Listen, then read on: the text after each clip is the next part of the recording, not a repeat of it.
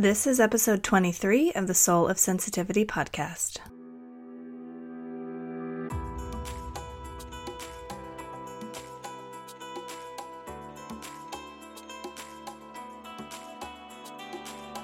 I'm Anna Holden, a professional intuitive and energy healer. I help highly sensitive people dig into the shadows of their soul to access their gifts, reclaim their purpose, and get intimate with their ultimate truth. I also teach intuitive development and mentor emerging healers through my Sacred Rebellion programs. Each week on the podcast, I explore different aspects of living a soulful, sensitive life. I'll bring you stories of other sensitive, creative pioneers, as well as my own thoughts, teachings, and tools. This is not the beginner's guide to sensitivity, but rather the place for sensitive souls to gather up their courage and pioneer their way into a life of personal freedom and spiritual sovereignty. Your sensitivity is sacred. Are you ready to live that way?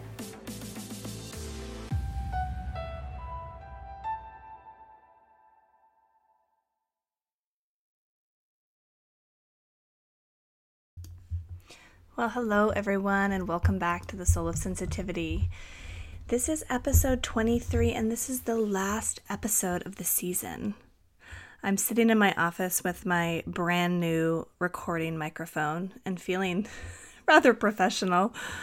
Before I was just using some really simple earphones with a microphone.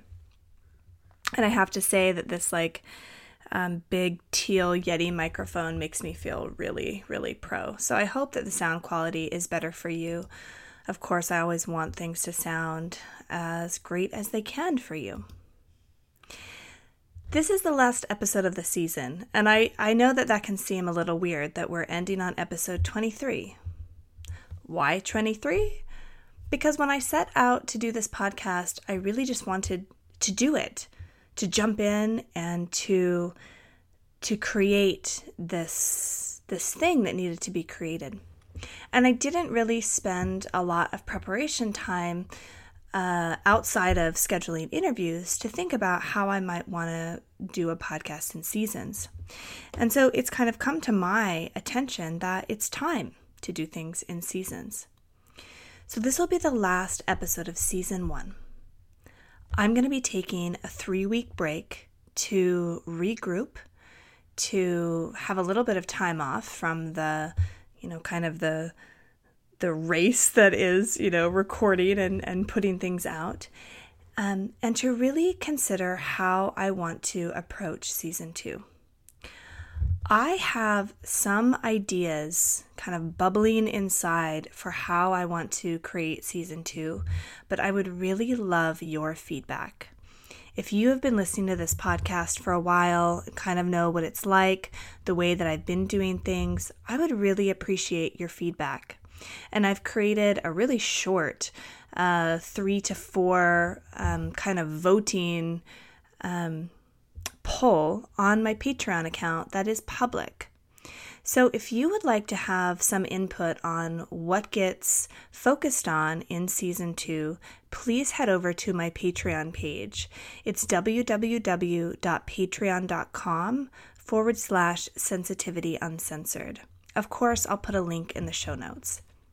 And before we go any further, I want to acknowledge my newest Patreon supporter, Tracy. Thank you so much for your donation. It means so much to me that you listen to the show and that you like it enough to want to support it. If you like this show and you'd like to support the work here, I encourage you to go to that Patreon page and donate at any level that is comfortable to you. And if you don't have the means to donate, that's fine too. Something that is just as valuable is to leave a review, an honest review, on iTunes or in your favorite application. Today, I wanted to talk a little bit about the statistics for what happened in season 1. And as I go over these numbers, I'm just extrapolating the stats, the numbers from season 1. I would love to see how this actually matched with your experience. So as I go through these, feel free to kind of put a note in to send me a little email and be like, wow, actually, Anna, I really like this, or I really like that, and the numbers didn't seem to show that. So you're always welcome to email me and be like, wow, that's not my experience. So statistics for this season, we had 22 episodes before this one. You seem to really like the interviews that I did more than the episodes that were just me talking. That is such great information for me. I can give you less of me, less of my rambling stories, and more interesting interviews. Your most listened episode was episode number 1. Now, it could be that y'all are just kind of going in order, that you're just taking, kind of a meandering walk through the episodes, which I totally get. I love to do that with podcasts where I'll kind of savor each episode. But, at least according to the numbers, that's the favorite. And episode number 1 was where I talked to Heidi Frank Palmer and really set up kind of the theme for what it means to be a sensitive, creative pioneer. And we did that interview as a way for all of you to get to know Heidi and have an understanding of who she is, because she and I co-create and co-lead the Refuge for Sacred Rebellion.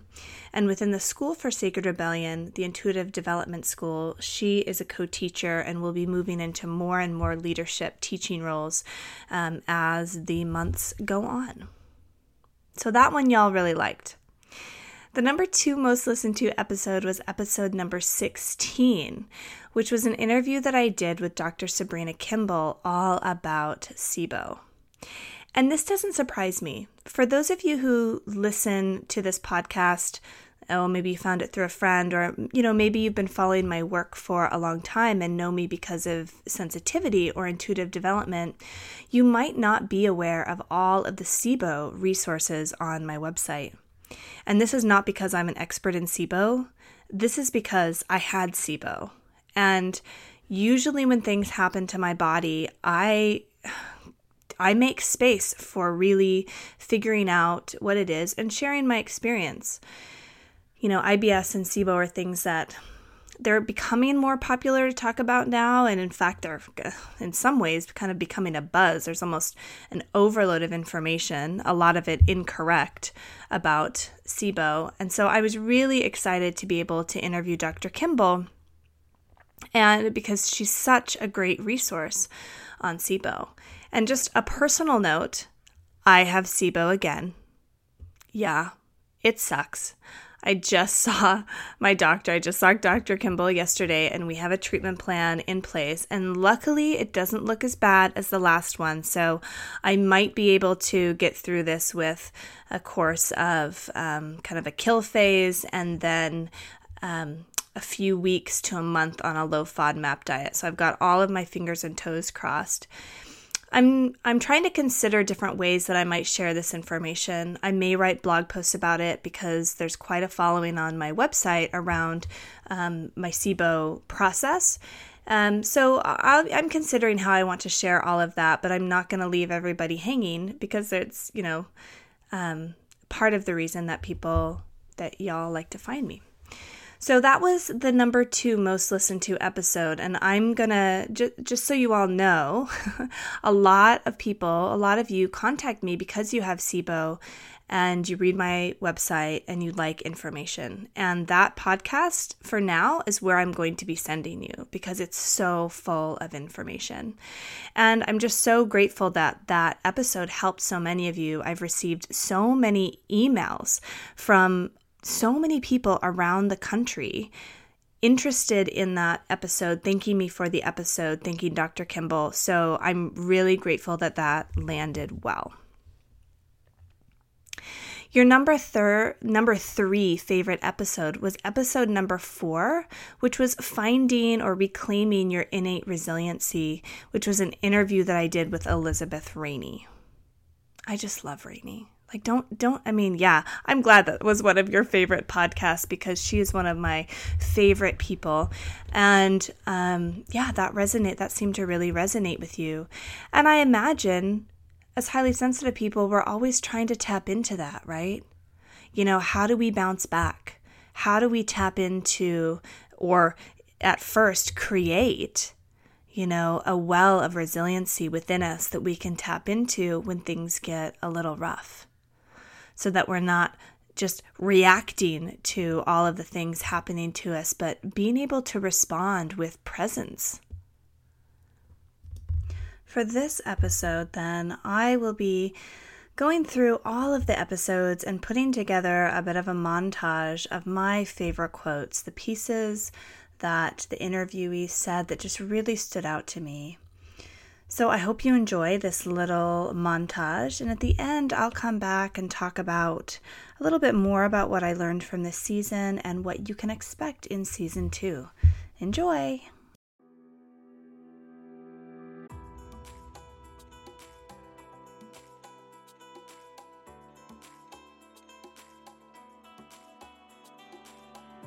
I'm sure most of us can relate to a few periods in our life where we have that one moment where it's like, okay, it's now. And you can't go back, right? Like once that door opens, it's like, okay, like I'm moving forward. I have no idea what's going to happen. But I know in my heart it's all going to work out. And I was like, I have no idea what I'm doing, but it just felt so right. And it was the first time in my life that I was like, I'm here. Like it's all going to come together. What I noticed in my practice is as I developed myself and really built that trust within, it's like we all have everything we need inside of us, but it gets dimmed or kind of the light gets turned down a little bit based off circumstances, stories that we tell ourselves or whatever it may be. And it was like, I learned how, through working with you, how to turn the light back on. There's a whole process of germination that needs to happen. Mm-hmm. And, you don't plant a seed and then it's a tree the next day. No. And, sometimes the seed literally needs to germinate a little bit. And the outer environment isn't ready, right? So the seed gets planted and then it sprouts when it has the right environment. Mm-hmm. And, this reminds me too of the work of SE and working with trauma is that when we're resourced enough, the trauma asks to be healed. Yeah. And I just loved that. So here's a beautiful Marion Woodman quote. And she says, "My flower will not bloom if I yell at it, bloom." Yes. It just doesn't work that way. And in fact, especially, if we're highly sensitive, we'll actually shrink away from that yelling and that insistence.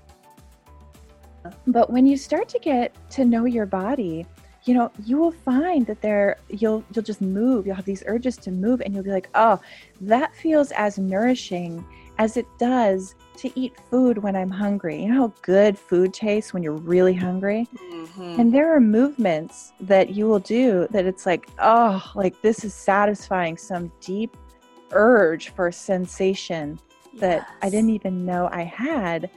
Yes. And that's pleasure. I think what might be a clearer way to articulate that is that white supremacy is sort of like this default coding that we're all we are all sort of programmed to run on. Yes. So it's not so much that it functions without individual racists, because the truth is that we all, by growing up through a white supremacist culture, we are all racist. Got it. Like we have racism kind of encoded into us. Mm-hmm. And so that's why it's not enough to say, I'm not a racist. You are simultaneously more and less than white supremacy has taught you that you are. But the truth of who you are, once white supremacy begins to crumble inside of your own blood and bones and guts, the truth of who you are is more exquisitely beautiful than you can ever imagine. And also, the class that I was studying with actually embodied all of the things that I had been taught about my whole life about how I should feel at church, but never felt at church. And here I was in this room full of people after a week, feeling more unconditional love and understanding and support of who I was as a person than I'd ever felt in my whole life.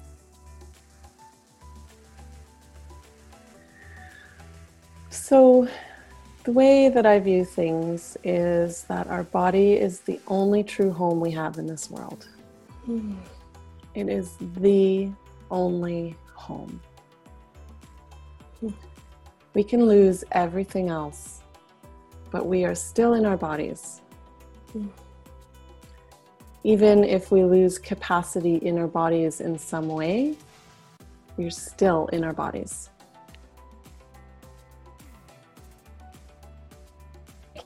You're not your back bends. You're not your $200 stretchy yoga pants. You're not this body that every day is dying, you know, like, don't identify with all that is sparkly and shiny. This is to help you to seek out and identify all the bits and pieces and to learn how to live with them inside of this world.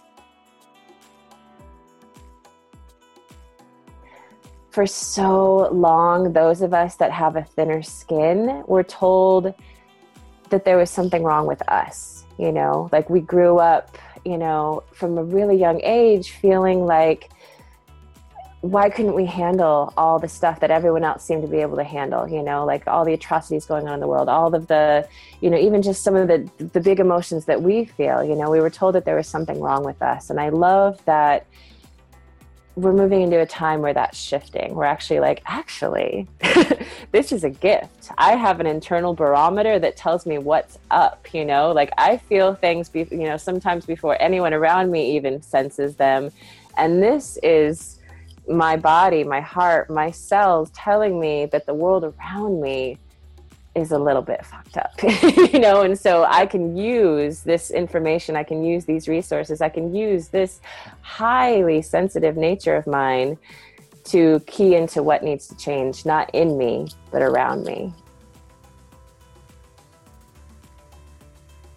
That's who I call into my circle. People who feel in their bones that they're being called to do something, but they have no fucking clue how it's going to work. They don't know where this idea even came from. It's just out there. Mm-hmm. But they've been feeling in their bones for a long time. Yeah. That's the spiritual nonconformist. And you know, a spiritual nonconformist is someone who deeply questions the systems that perpetuate scarcity and oppression and inequality, and does not want to be taken hostage by the cultural conditioning of the day. You know, like nonconformists really resist that. Yes, absolutely. To the point where it might even be like, okay, maybe you're over. No, we just naturally, it's in our bones and our blood to resist conformity. Anything is possible if you're ready for that next step and you're not alone in this. Like, we totally have your back. I think of us as like the little fairy godmothers that are like, hey, let's lock arms and, you know, do this together. There is an innate wisdom inside, and that you have access to that, and that if you trust and are willing to do a little bit of work to access it, it can really change your life and deepen your enjoyment of life. And one more piece, and this comes from a lot of different teachings, but that slow is deep. By virtue of you being here, alive, and living in a body, the space inside your skin belongs to you, and nobody else gets to determine what is good or bad inside that space. Only you. That you are enough. Just as you are, you're enough. I want people to know that their bodies are not a problem, and that they are not a problem. To trust yourself and to trust your evolution. There's still plenty of time to be all that you are. I would like you to know that you are not alone. Whatever it is you are struggling with, trying to heal from, trying to learn, however you're trying to express yourself, you're not alone. And you're not alone in the sense that there are people like you out there but your ancestors are with you. They really are. And those same things you're struggling with are probably things that they struggled with. And there's wisdom and healing and resources to be found in your ancestors.